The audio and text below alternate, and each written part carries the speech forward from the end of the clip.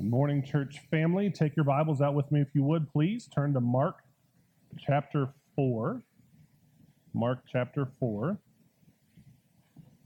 We're going to finish up Mark's parables today in this section of the gospel. So we're going to be looking at Mark chapter 4, verses 26 through 34. Mark chapter 4, 26 through 34. So turn there if you would. And once you've found your way there, if you would, please stand with me in honor of the one who gave us this word as we read it this morning.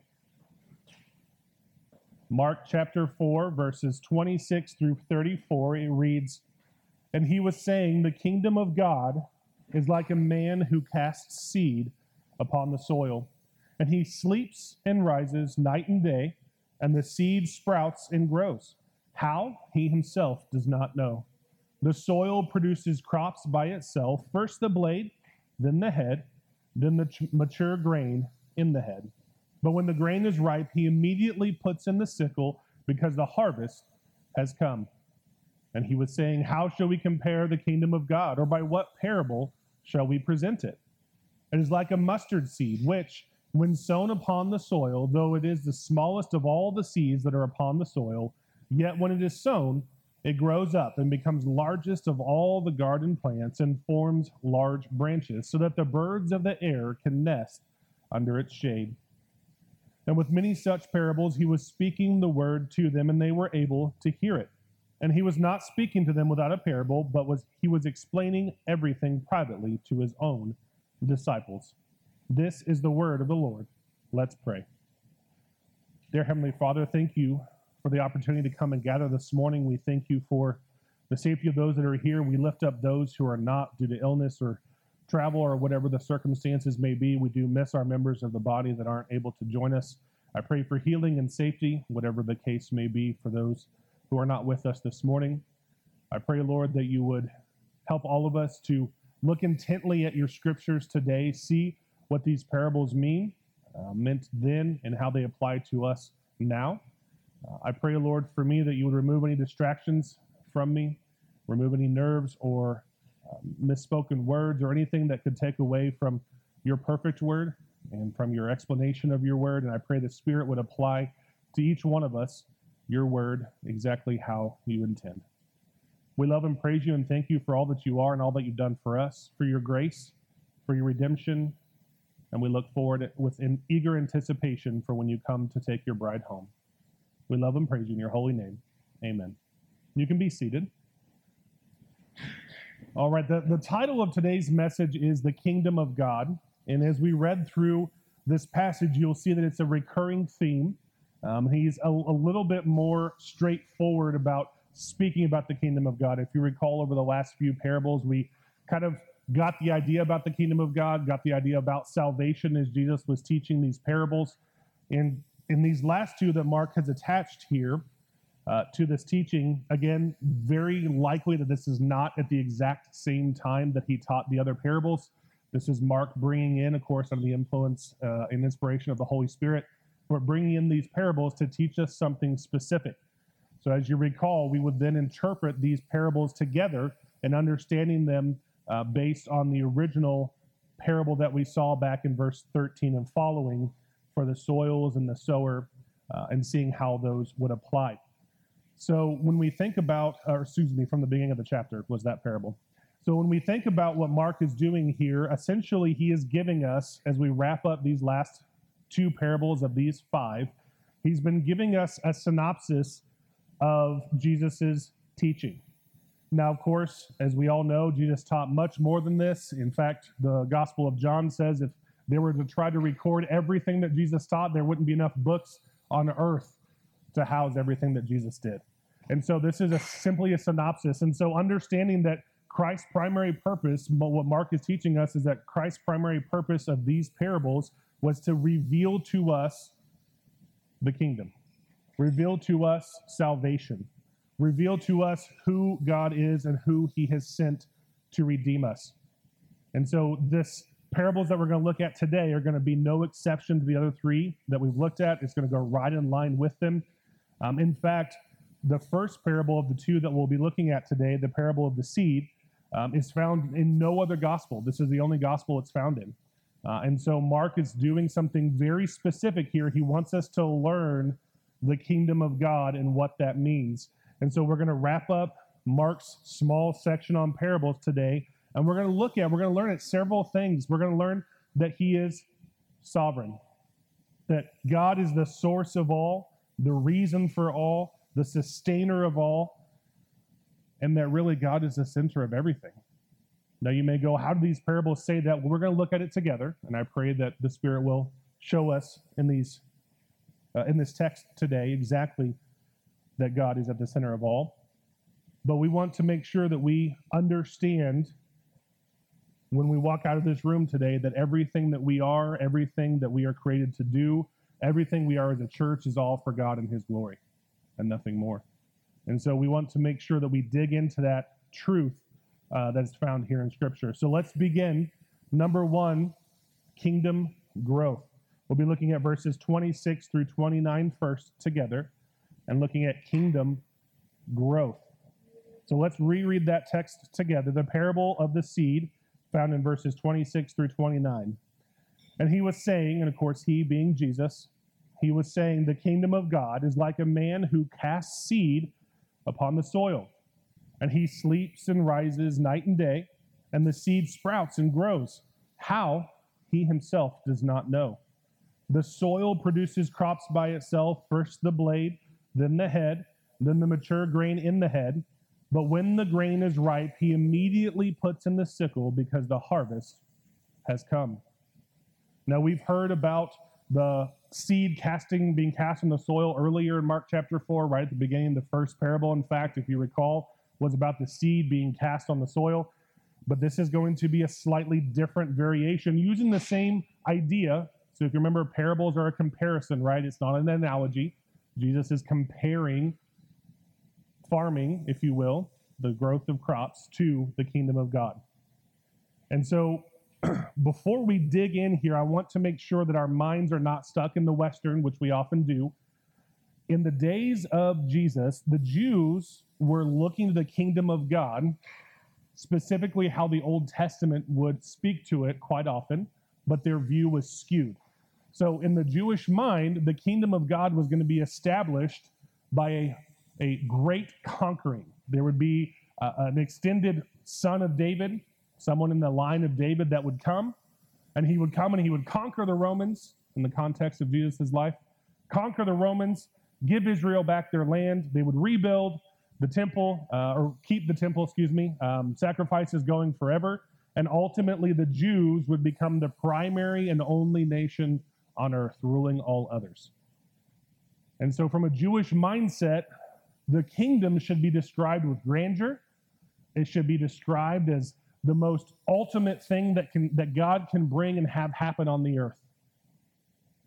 But as we'll see today, that is not at all what Christ is comparing it to. In fact, he's comparing it to something that is rather insignificant in their culture. This is not what they had in mind when they thought about the kingdom of God being established. The Jews would have honestly balked at this. There's no way he can talk about the kingdom of God like this. Farming was the most minuscule, and a seed was the tiniest part of farming. That this is not grandiose. There's no grandeur in this. Where is the kingdom of God? Where is the army? Where is the conquering king? Where's the Messiah that will set us free? And so when we read this, one of the primary things that we have to understand is that God does things differently than what people expect. He does things differently. And we're going to see this throughout these parables. God doesn't act in a way that is comprehensible to man. In fact, God's wisdom is foolishness to man, as Paul tells us, and we'll look at that shortly. But here, the kingdom of God, in verse 26, is like a man who casts seed upon the soil. Now, the kingdom of God has been said to mean several different things. Scripture teaches us several different things. It could be about the final coming of Christ. The kingdom of God could be new heavens and new earth.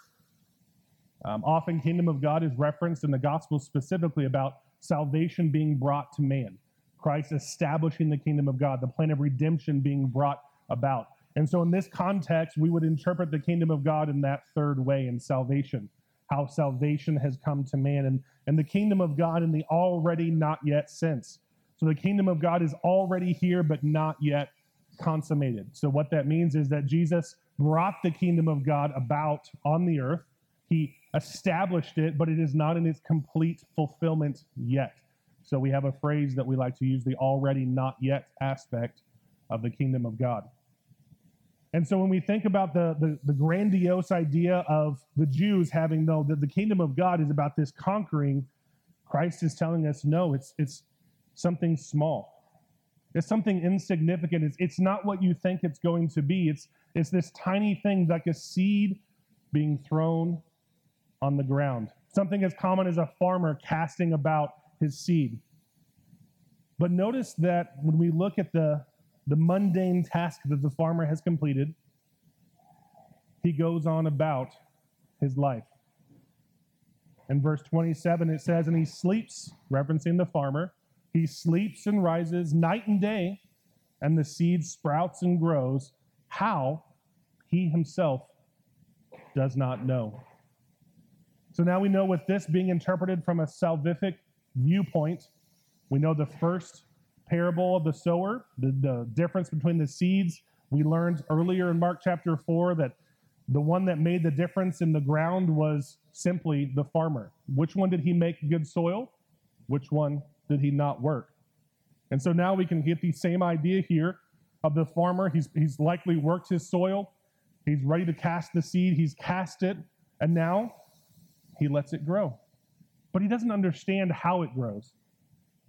In this parable, Jesus is attempting to make the kingdom accessible to man. He's trying to compare it to something that a man can comprehend, that we today can still comprehend, in regards to something as simple as growing. So let's think about, anybody here have a garden or ever farmed before?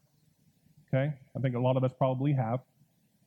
And so when you put the seed in the ground, yes, there's things that you have to do, right? You're supposed to do things to it, water it, get sun and things like that. But ultimately, do you control the growth of the plant? No. Do you understand? I mean, if you're really scientific, you might get the concepts of how it grows and how things change and those kinds of things. But ultimately, we are man. That is beyond our comprehension. We simply watch it grow. We go on about our lives. We plant a seed. Or if you think about the natural cycle of nature, a tree sprouts. There's things that fall. You know, the helicopters, when you play with them as a kid, you know, the helicopters, they fly around. Or birds eat the seeds and they go and spread the seed from their waste.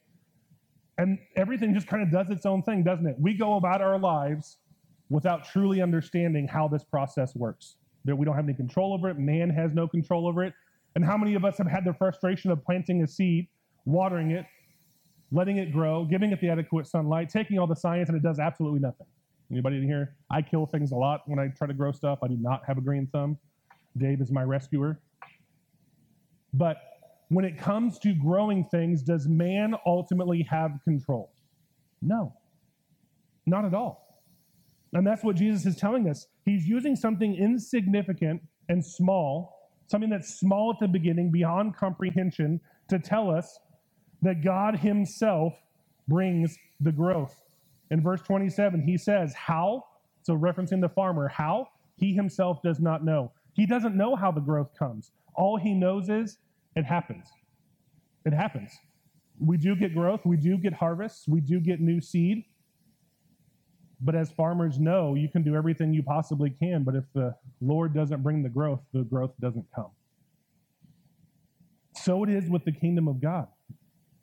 If we are spreading the seed, as we learned earlier in these parables, that Christ has commanded the disciples to also spread the seed, to spread the gospel. We don't know. It's as if we're spreading seed in darkness, right? We don't know where the good soil is, where the bad soil is, but we take the word of God and follow his command to spread it. And so we're spreading the seed. We don't know anything about it, but then we go on about our lives, don't we? We sleep, we rest, we rise up in the mornings, and then we see growth.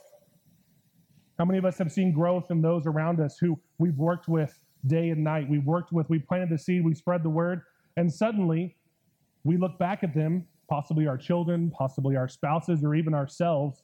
We look back and go, look at the growth. Look at the growth. Where did that come from? I have no idea how this works. How? He does not know. How this growth comes about, we do not know. But what we do know is that we can trust a sovereign God. Who is at the center of this growth?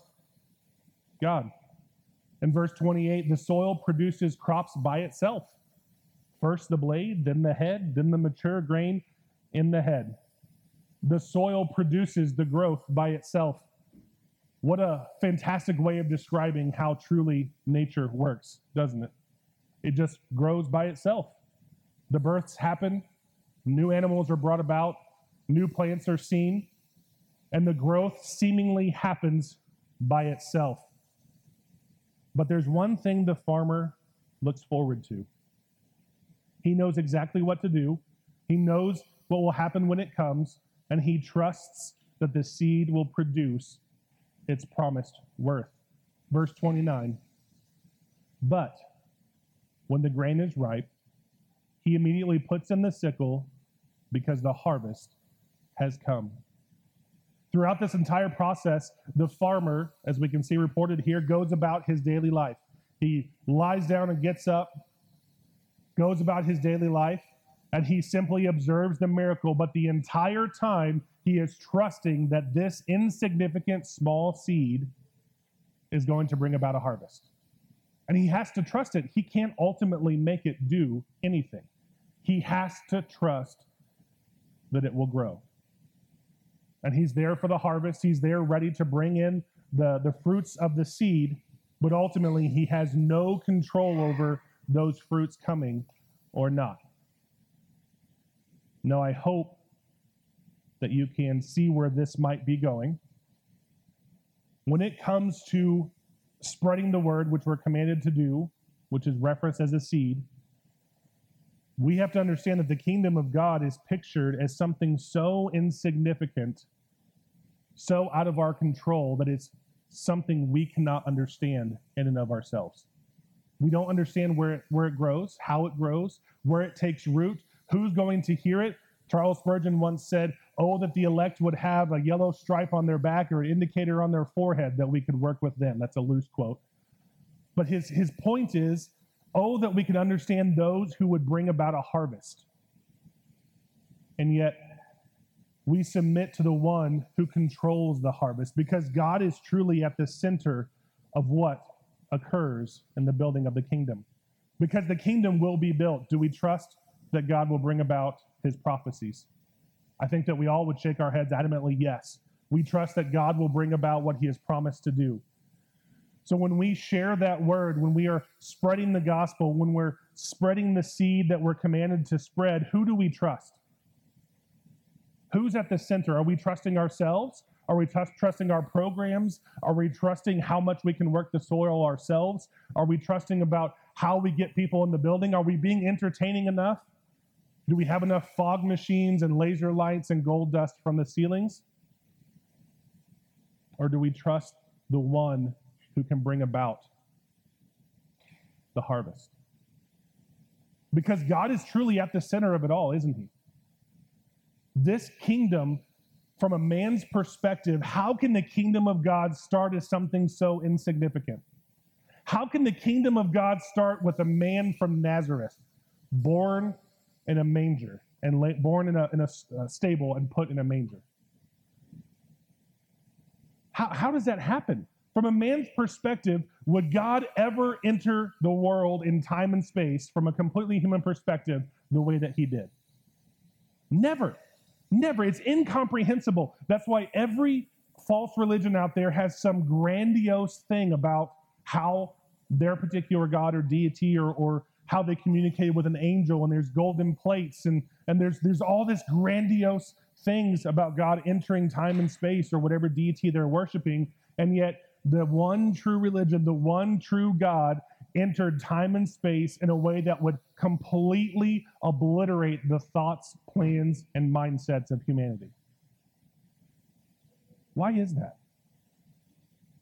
Why is that? Why does God choose to do something and use something so insignificant as a seed to represent his kingdom? Because if there's only one person that can make this happen this way, if there's only one deity, if there's only one true God that brings this about, where does the glory go? If it's unfathomable for man to comprehend this kind of entrance of God himself into humanity, as someone who didn't own his own home, remember, he says foxes have dens, birds have nests, but the Son of Man has nowhere to rest his head. The King of the universe laid aside his glory to come and put on flesh. That is an insignificant entrance into the world, isn't it? The kingdom of God was established. We know from Matthew, because Matthew's focus is on the kingdom of God.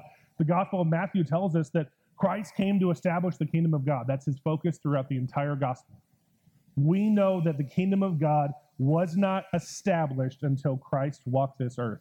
And he chose a carpenter's son from a no-name backwoods town. Nazareth was they didn't even think it should be put on a map.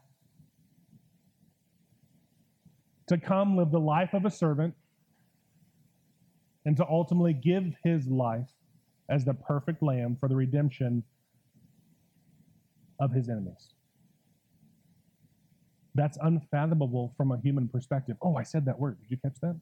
I always struggle with that word. That's unfathomable from a human perspective. It's unfathomable. Men cannot fathom that God of the universe that created all things, that sustains all things, came to this earth in something as insignificant as farming in a comparison. The kingdom of God entering this world in such a humble manner. But what that does is it keeps God at the center of it all. God is at the center of establishing his kingdom. God is at the center of casting the seed. God is at the center of the crop growing, becoming a blade, and then getting a head, and then becoming mature grain. God is at the center of not only the salvation and establishment of his kingdom, but he's at the center of the growth of the plant. He's at the center of the harvesting of the plant. God is at the center of everything. And it's completely intentional. Jesus is revealing something that is completely outside the human concept of how it should work. And Paul echoes this same idea. Turn with me, if you would, to 1 Corinthians chapter 2. 1 Corinthians chapter 2, verse 1 through 10.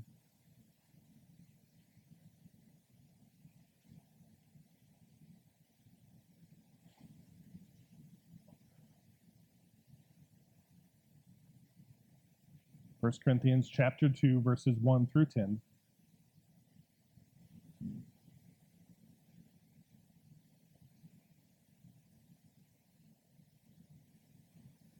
I'll read this for us. It's Paul speaking. And when I came to you, brothers, I did not come with superiority of word or of wisdom, proclaiming to you the witness of God. For I determined to know nothing among you except Jesus Christ and him crucified. And I was with you in weakness and in fear and in much trembling. And my word and my preaching were not persuasive words of wisdom, but in demonstration of the Spirit and of power, so that your faith would not be in the wisdom of men, but in the power of God. Yet we do speak wisdom among those who are mature, a wisdom, however, not of this age, nor of the rulers of this age who are being abolished. But we speak God's wisdom in a mystery, the wisdom which has been hidden, which God predestined before the ages to our glory, which none of the rulers of this age has understood. For if they had understood it, they would not have crucified the Lord of glory.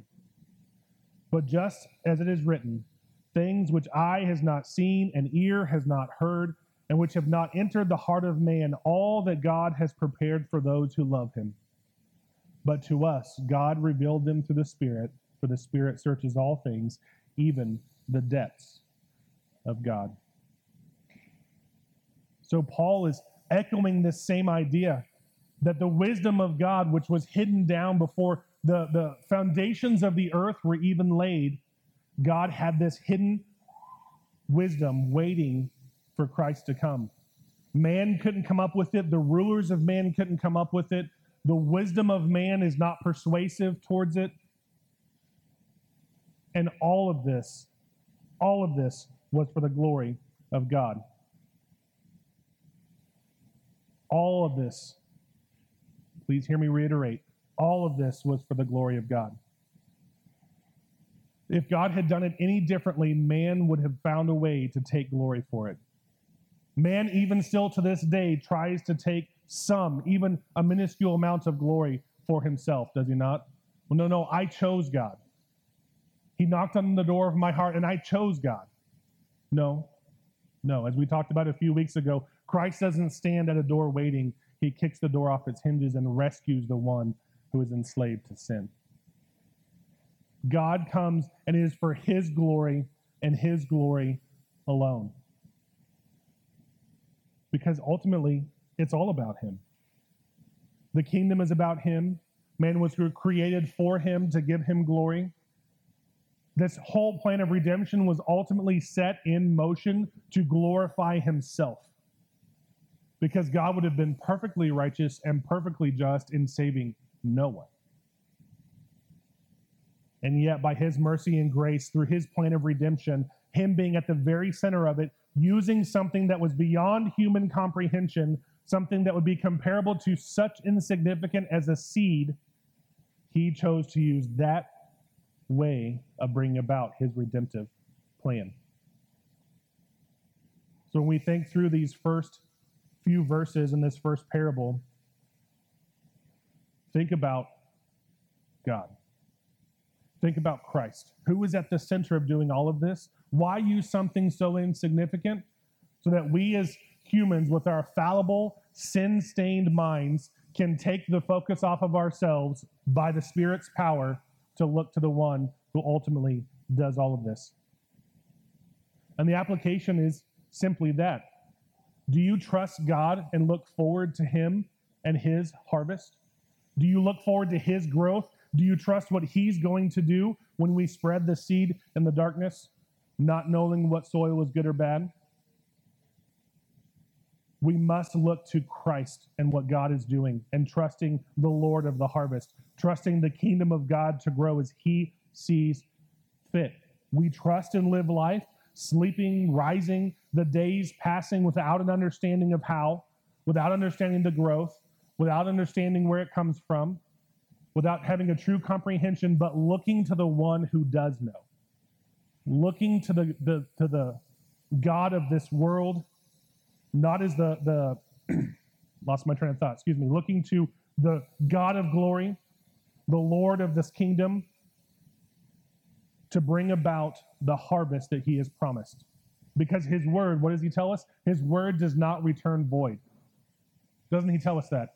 His word does not return void. He does exactly as he intends. His word will always do one of two things: harden the heart of those who will not come, and soften the heart of those who are his. His word never returns void. So we trust the Lord of the harvest. Because as a farmer, we can be confident in nothing else. We can't be confident in anything. Did we prepare the soil enough? Well, that's not really our job in this regard. Did we give it enough water? Did we give it too much water? Are we trusting the one who simply says, cast the seed? Everything else is up to me. And in thinking, to prevent any sideways thinking here, I'm not saying that we even have the power to sow the seed without the Spirit's work. We learned that earlier in a parable, didn't we? We interpret everything here from the previous parables because that's how Mark lined it out. So in the first parable of Mark chapter 4, we learned that he has commanded his church to continue to take this out and to continue to spread the word, and he empowers them with the Spirit to do just that. And all of this is for his glory. All of this is for his glory. It's been said the faith that Jesus requires of disciples is to sleep and rise in humble confidence that God has invaded this troubled world, not with a crusade, but with the seed. that will grow into a fruitful harvest. God has invaded this world not according to human expectations, not according to the Jewish rulers' expectations, not with a crusade, but with a seed. Does that not make you stop and look to God? That the God of the universe does things his way so that we stop and look to him? Can you imagine an army coming to conquer another kingdom with seeds? God did. God did. God conquered the enemy's gates with something so insignificant that it could be compared with a seed.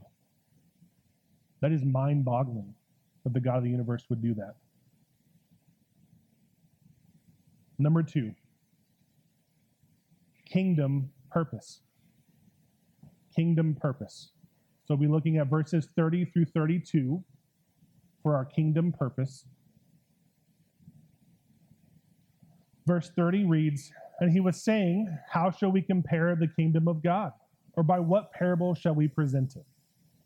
It is like a mustard seed, which when sown upon the soil, though it is the smallest of all the seeds that are upon the soil, yet when it is sown, it grows up and becomes largest of all the garden plants and forms large branches so that the birds of the air can nest under its shade."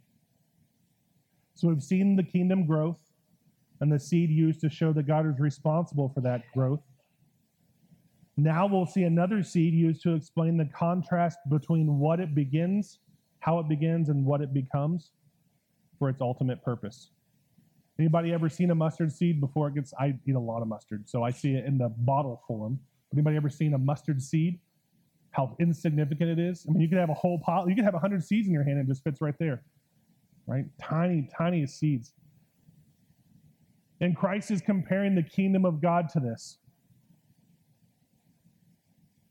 And of course, the kingdom of God, the same reference that we had on the first point, salvation, looking to the kingdom being established, his church growing, those who are his being called in and converted.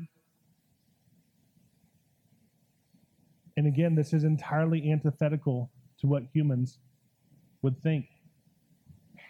Jesus is using not only a seed, which is insignificant enough, but he doubles down and now says, not only is it a seed, it is a mustard seed. It's the most insignificant of the seeds. It's the smallest of the seeds. And yet, from a garden standpoint, it becomes the largest bush or shrub in the garden of that day. Think about all the different things that they would grow in Palestine, the different things that they would eat. And the tree of the mustard seed would become the largest one in the area. In fact, it would be something that would house birds, and we'll talk about that more in just a few moments. But I'm stressing the insignificance of the comparison that Christ is using so that our focus goes to God. Because we as humans, sinful humans, consistently pull the focus back to ourselves, don't we? Over and over and over again. Oh man, that was the best I've ever shared the gospel. Oh man, I have to make sure that I have just the right bumper stickers in the back of my car. Have I put my obligatory servant Facebook post recently? You know, where you snap a selfie while you're doing something like feeding the homeless. Everybody know what I'm talking about, right? How quickly do we turn something good, something for the glory of God, and turn it back to ourselves? This entire message is about God and not us. The kingdom of God is not for us. We are simply benefactors of it. The kingdom of God is to bring glory to himself and nothing else. We have to take our focus off of ourselves. Every time you have that temptation, every time that we have the idea that we can put the spotlight back on ourselves, think of the seed and how insignificant it is. God's methods are insignificant so that he receives the glory and we do not. So in choosing the smallest seed, he's making a statement. He's making a statement that this Nazarene who came did not come on a conquering white horse to break down the gates of Jerusalem and kick out the Romans. No, he entered his final week of life on the back of a donkey. No fanfare from any royalty. No significant difference in the city other than a few people putting some palm branches down. And even that was not an appropriate welcome for royalty in those days. He lived an insignificant life and had to rent out a room for his disciples to have a meal with him. And yet, God did this to keep himself at the center. Because the wisdom of God ultimately and truly is foolishness to man. We're going to go back to 1 Corinthians again. If you would turn there, we're going to be in chapter 1 this time.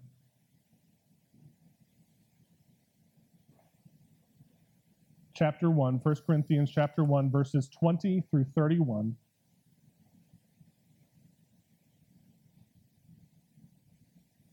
Paul is again talking about the wisdom of man, but he uses slightly different language here.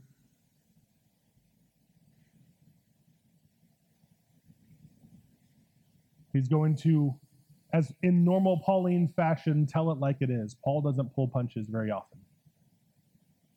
And so he's going to tell it like it is. Then we're going to see here the summation of what these parables are teaching us. That this insignificance is so that God stays at the center, so that no man can boast. 1 Corinthians chapter 1, verses 20 through 31 reads, "Where is the wise man?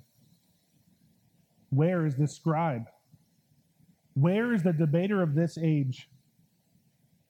So he's first Paul is starting with all the men of renown of those days. Where are the smartest people? Those who are supposed to be in charge, having it all figured out. Then his next question, has not God made foolish the wisdom of the world? For since in the wisdom of God, the world through its wisdom did not come to know God, God was well pleased through the foolishness of the message preached to save those who believe. Paul is calling the message foolishness from a human perspective. Does that sound like something as insignificant as a seed being the semblance of the kingdom of God? The message that Paul is saying that actually saves is foolishness in the eyes of the world. Next verse, "For indeed Jews ask for signs and Greeks search for wisdom, but we preach Christ crucified. To Jews a stumbling block, and to Gentiles foolishness. But to those who are the called, those who are chosen by God, both Jews and Greeks, Christ, the power of God and the wisdom of God. Because the foolishness of God is wiser than men, and the weakness of God is stronger than men. For consider your calling, brothers, that there were not many wise according to the flesh, not many mighty, not many noble, but God has chosen the foolish things of the world to shame the wise. And God has chosen the weak things of the world to shame the things which are strong. And the base things of the world and despised God has chosen, the things that are not, so that he may abolish the things that are, so that no flesh may boast before God. But by his doing, you are in Christ. Did you catch that? By his doing, you are in Christ, who became to us wisdom from God and righteousness and sanctification and redemption, so that just as it is written, let him who boasts, boast in the Lord. Paul doesn't pull any punches, does he?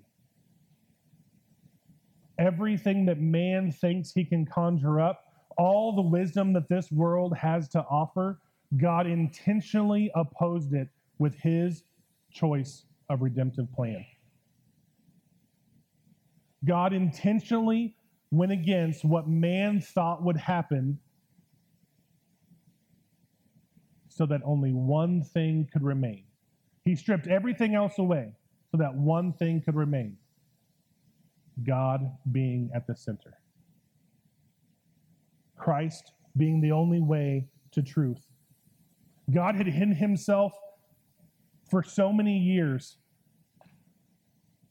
and only revealed himself fully in Christ, fully as far as we could comprehend. The wisdom of God is seen in Christ.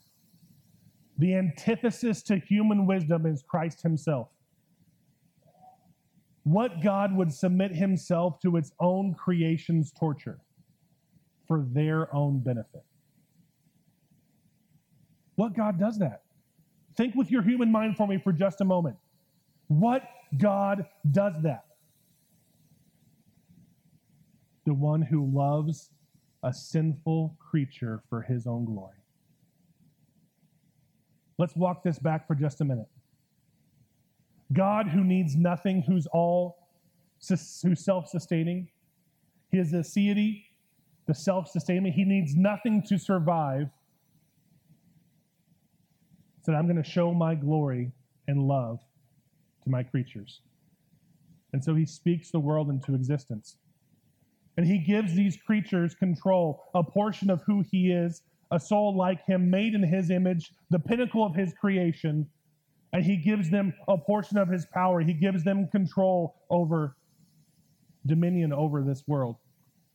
And he says, all I ask is that you have a relationship with me and do what I say. That's all he asks. And this creature from the dirt that received this gift from God chose not to do that. The one time that a human could make the decision, he made the wrong one. Plunging all of his descendants for all time into sinful depravity. And yet God, before that happened, said, I know that these creatures that I'm going to create are going to do this, and I'm going to allow it, and I'm going to decree a plan to redeem them. Not only am I going to let them become my enemies, I'm going to bring them back to myself. And so he does. The transcendent God steps into time and space in which he's not bound, but he brings himself to this world, telling us he would come, promising us, covenanting with his people, choosing whom he would save, the nation that he would use. And the Son of David came and walked this earth, putting on flesh to do what the first Adam could not. To step on the head of the serpent. And he comes and lives a life antithetical to what humans would think the God of the world would do. And he establishes this kingdom with you and I in mind. We are already on his mind. From before time began, brothers and sisters, we are already on his mind. And this servant that is comparable with the seed, a mustard seed, is how he entered this world, came and lived that life of servanthood perfectly when we could not. And he entered that gate on a donkey. He was taken captive, arrested, tried against the law. We won't go into that today, but the entire trial was against Jewish law. And he was whipped and beaten, mocked, and led up a hill to be crucified for us. And as bad as all that is, because all that is very, very bad, I couldn't imagine the things that he went through, the lashes, the beatings. He then, once he was hung on that cross, was there for 3 hours taking the wrath of a holy God that you and I could not take. He took that for us. He sacrificed himself. The God of the universe came and sacrificed himself for his enemies. What God does that? What God does that? Why would humans, we can't even comprehend that. It just leaves you going, I don't understand. Why? There's nothing that I can do. There's nothing that can be done. He did it. He had to do it. And he did do it. And yet all of that is foolishness to us, isn't it? All that is foolishness. Would we sacrifice ourselves for our enemies? How many of you in here can think of the biggest enemy you've ever had in your life? A boss, friend who betrayed you, whatever the case may be. Would you sacrifice yourself for them? That's foolishness to humanity, isn't it? Man to man, that is foolishness. And yet God did that. And he did that all for one specific reason. One specific reason. So that no man can boast. Because God is at the center of salvation. No man can boast. God kept himself at the center of everything by starting the kingdom in the most obscure manner, bring about growth in a way that man could never understand, bring about the tree that would one day harbor the birds of the air nesting in its shade. And the significance of the birds nesting in the air is absolutely beautiful. I think I can say with some confidence every person in here is a Gentile. The bird of the air, many of you may have it in a way in your Bibles that it shows it's a reference from a different verse. The reference is actually from Ezekiel 17:23. You can write that down or turn there if you'd like. But every reference, there's multiple references, and a couple in Ezekiel, one in Psalm, one in Daniel. And the references to those, if you go back and dig in, is in reference to the Gentiles being brought in to the family of God. We are here because that mustard seed turned into a tree that could house us. Ezekiel 17:23 reads, "On the high mountain of Israel I will plant it, that it may lift up boughs and yield fruit and become a majestic cedar, and birds of every kind will dwell under it. They will dwell in the shade of its branches." Now remember, Mark is writing this passage to Romans. He's writing in Rome to Romans. How comforting would it be to the Roman believers to read this passage, understanding that Christ is teaching in reference to a prophecy that the birds of every kind would come into the family of God, the kingdom of God. Remember, the tree represents the kingdom of God. We've already established that the kingdom of God is salvation, but that the Gentiles would be brought in to the kingdom of God. And Jesus teaches this same concept all throughout the Gospels. We know he speaks of the tares among the wheat. When the harvest has come, when the judgment comes, we already know in verse 29 that the harvest is going to come. The sickle, of course, being a reference to God's judgment. You can look all throughout Joel specifically. Joel chapter 3, verse 13 will tell us that the sickle is the harvest of God, the judgment of God. So we know in this coming that the birds of the air will be able to hide in the branches of the kingdom of God that Christ himself is establishing. You and I will not face the judgment of God without the shade of Christ's righteousness protecting us from his wrath. He's already taken it. He's already taken that wrath.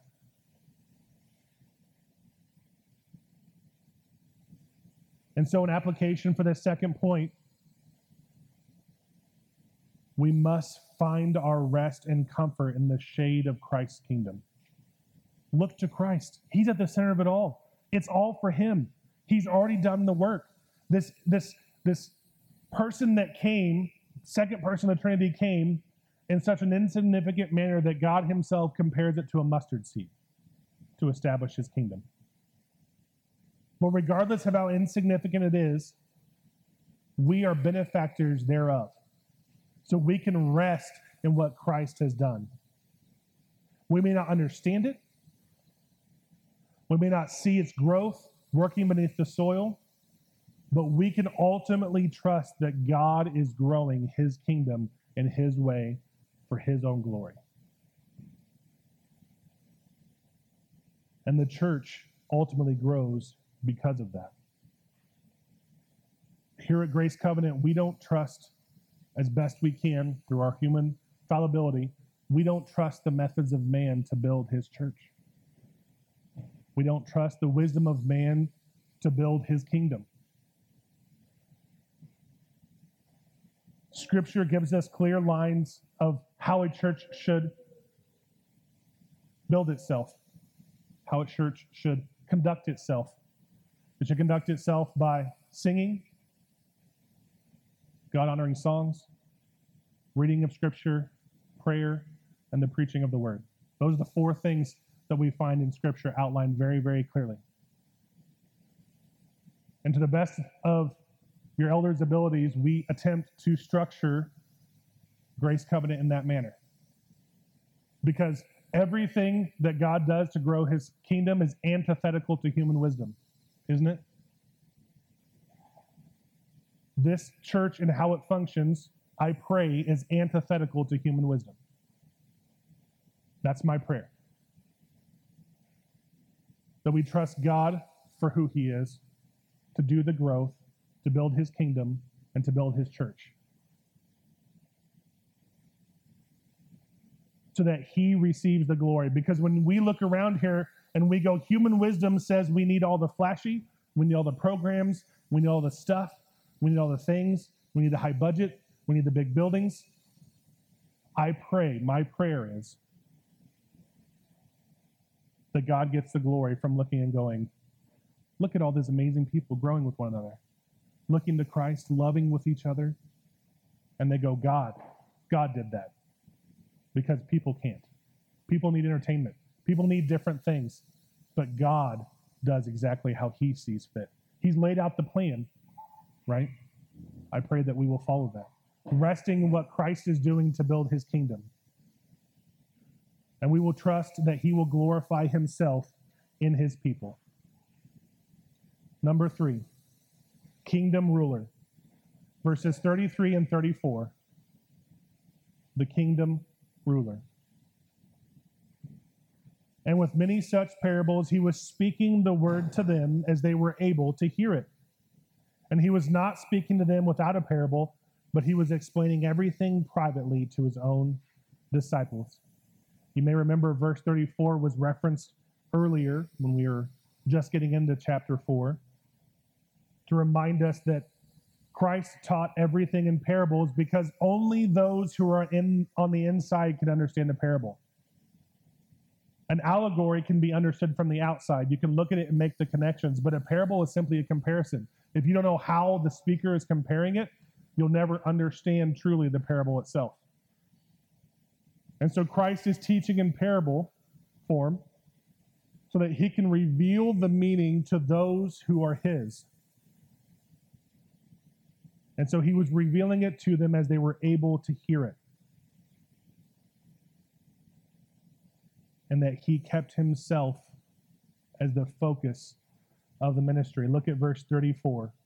And he was not speaking to them without a parable, but he was explaining everything privately to his own disciples. So the disciples were able to gather around. He would give these parables, which if you don't understand the context of, and you don't have the Spirit explaining it, this would mean nothing to someone who just heard these words. The kingdom of God is like a mustard seed. You plant it and grow, it grows into something big, and the birds hide in it. Would that have any significance to us? And yet God, making sure that he receives the glory, explains his redemptive plan, antithetical to human wisdom, so that no man can boast. And we today have the grace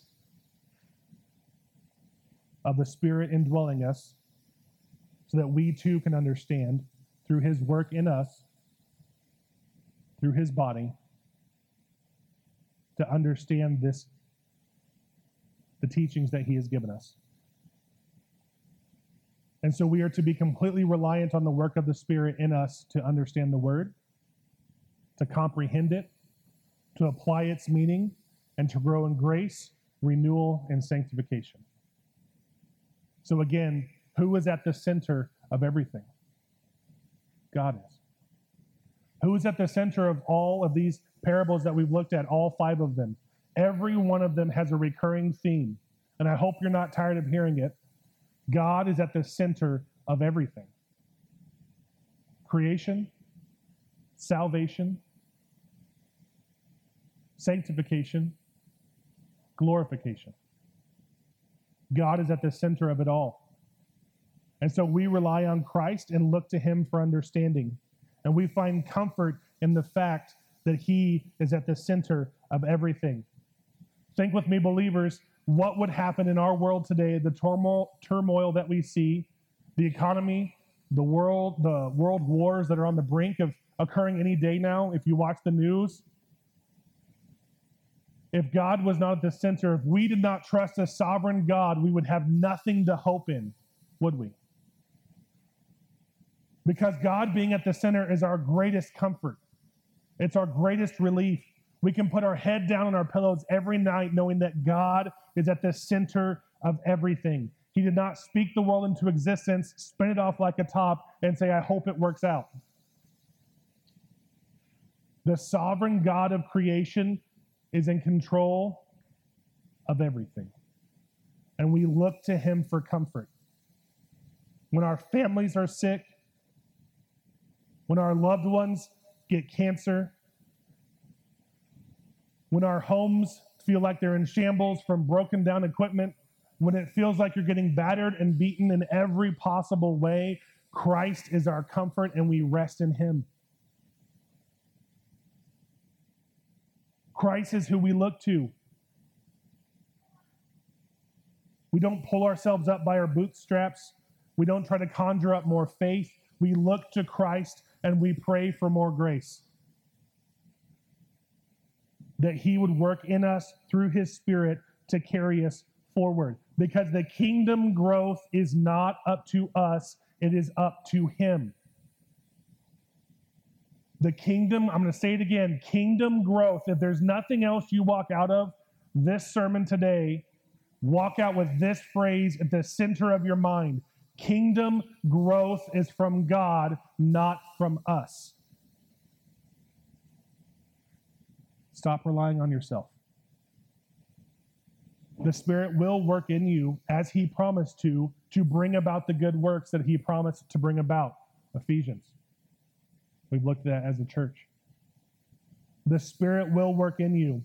And when things seem tough, when things seem like they can't get any worse, when all we're looking for is comfort, and we look to all the wrong things in this world that human wisdom has to offer us, I would challenge this week in an elder meeting to look to this passage, and it was so impactful, I wanted to share it with you. We must look to Christ for our comfort. 2 Corinthians chapter 2.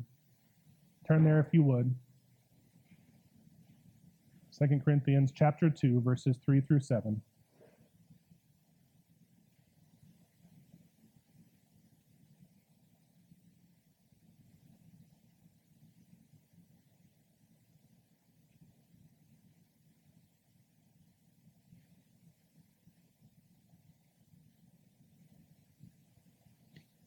Second Corinthians chapter 2, verses 3 through 7.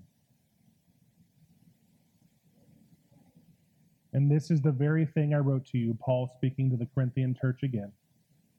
And this is the very thing I wrote to you, so that when I came, I would not have sorrow from those who ought to make me rejoice, having confidence in you all that my joy would be the joy of you all. For out of much affliction and anguish of heart I wrote to you with many tears, not so that you would be made sorrowful, but that you might know the love which I have abundantly for you. But if any has caused sorrow, he has caused sorrow not to me, but in some degree, in order not to say too much to all of you. Sufficient for such a one is this punishment which was inflicted by the majority, so that on the contrary you should rather graciously forgive and comfort him, lest such a one be swallowed up by excessive sorrow. So Paul is speaking to the Corinthian church, saying that the issues of his ministry, the issues of this church, are to be comforted by the gospel with much prayer. In verse 8, he picks up and goes, "Therefore I encourage you to reaffirm your love for him. For to this end also I wrote, so that I might know your proven character, whether you are obedient in all things. But one whom you graciously forgive anything, I graciously forgive also. For indeed, would I have graciously forgiven, if I have graciously forgiven anything, I did it for your sakes, in the presence of Christ, so that no advantage would be taken of us by Satan, for we are not ignorant of his schemes." And in the next verse, he says he came for the gospel of Christ.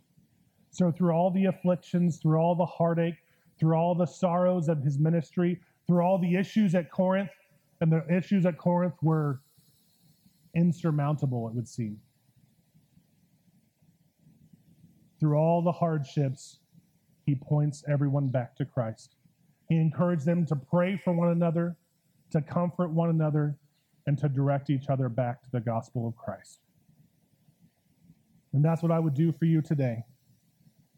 God is at the center of everything. Our sovereign God controls it all, and he builds his kingdom. In conclusion, these parables that we have looked at this week and over the last few weeks have taught us something. Man is not the center, God is. In our humanistic world that has infiltrated evangelicalism in America, man continues to be hoisted up as the center of everything, doesn't he? My challenge to us from these scriptures, from these parables, is to recall that God is in control and at the center of things. Man is not. It is not about you. It is not about me. It is about Christ and his glory.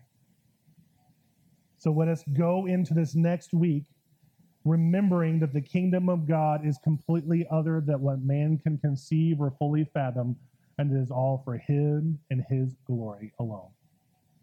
Let's pray. Dear Heavenly Father, we thank you for revealing to us that you are at the center of everything.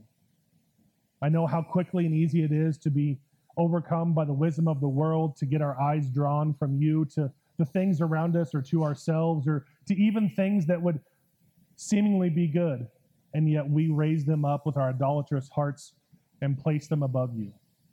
And I pray, Lord, with these parables today and over the last few weeks, that our gaze is drawn more securely on you, that we rest in the finished work that you have done on the cross so many years ago, and that we would look to do all that we do for your glory, knowing that you're working in us for good works unto that fact. We love you and praise you, and I pray that you are glorified by this body today and this week. In your holy name I pray. Amen.